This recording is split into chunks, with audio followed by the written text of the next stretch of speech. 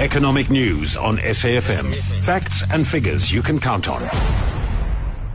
And we join now by our senior portfolio manager at Ashburton Investments, Wayne Mccurrie. Well, the big day behind us now, and thankfully we all survived. But was it enough to avoid full junk status?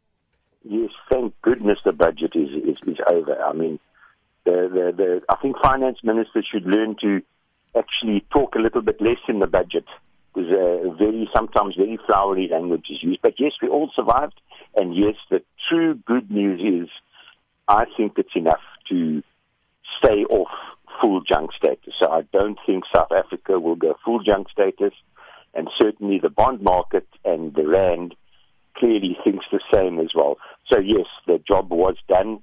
And you have to congratulate the finance minister, because to raise that is a very tough decision. Now, the JSE as a company are not so great, and they're facing some challenges. Look, they've actually had a very tough time.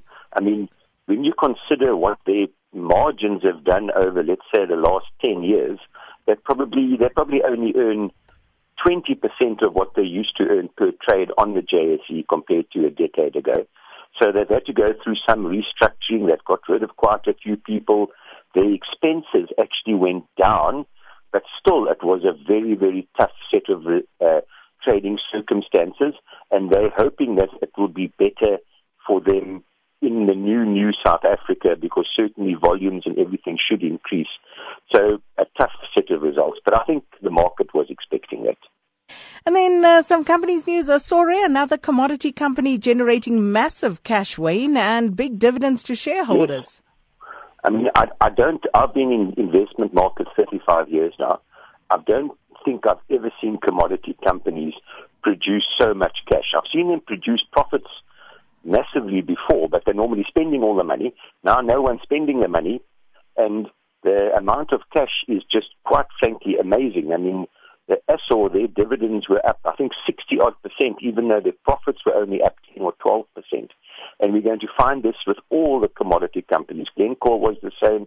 The chaps are paying back debt. They're paying out big dividends. Of course, they will start to spend money at some stage. They have to.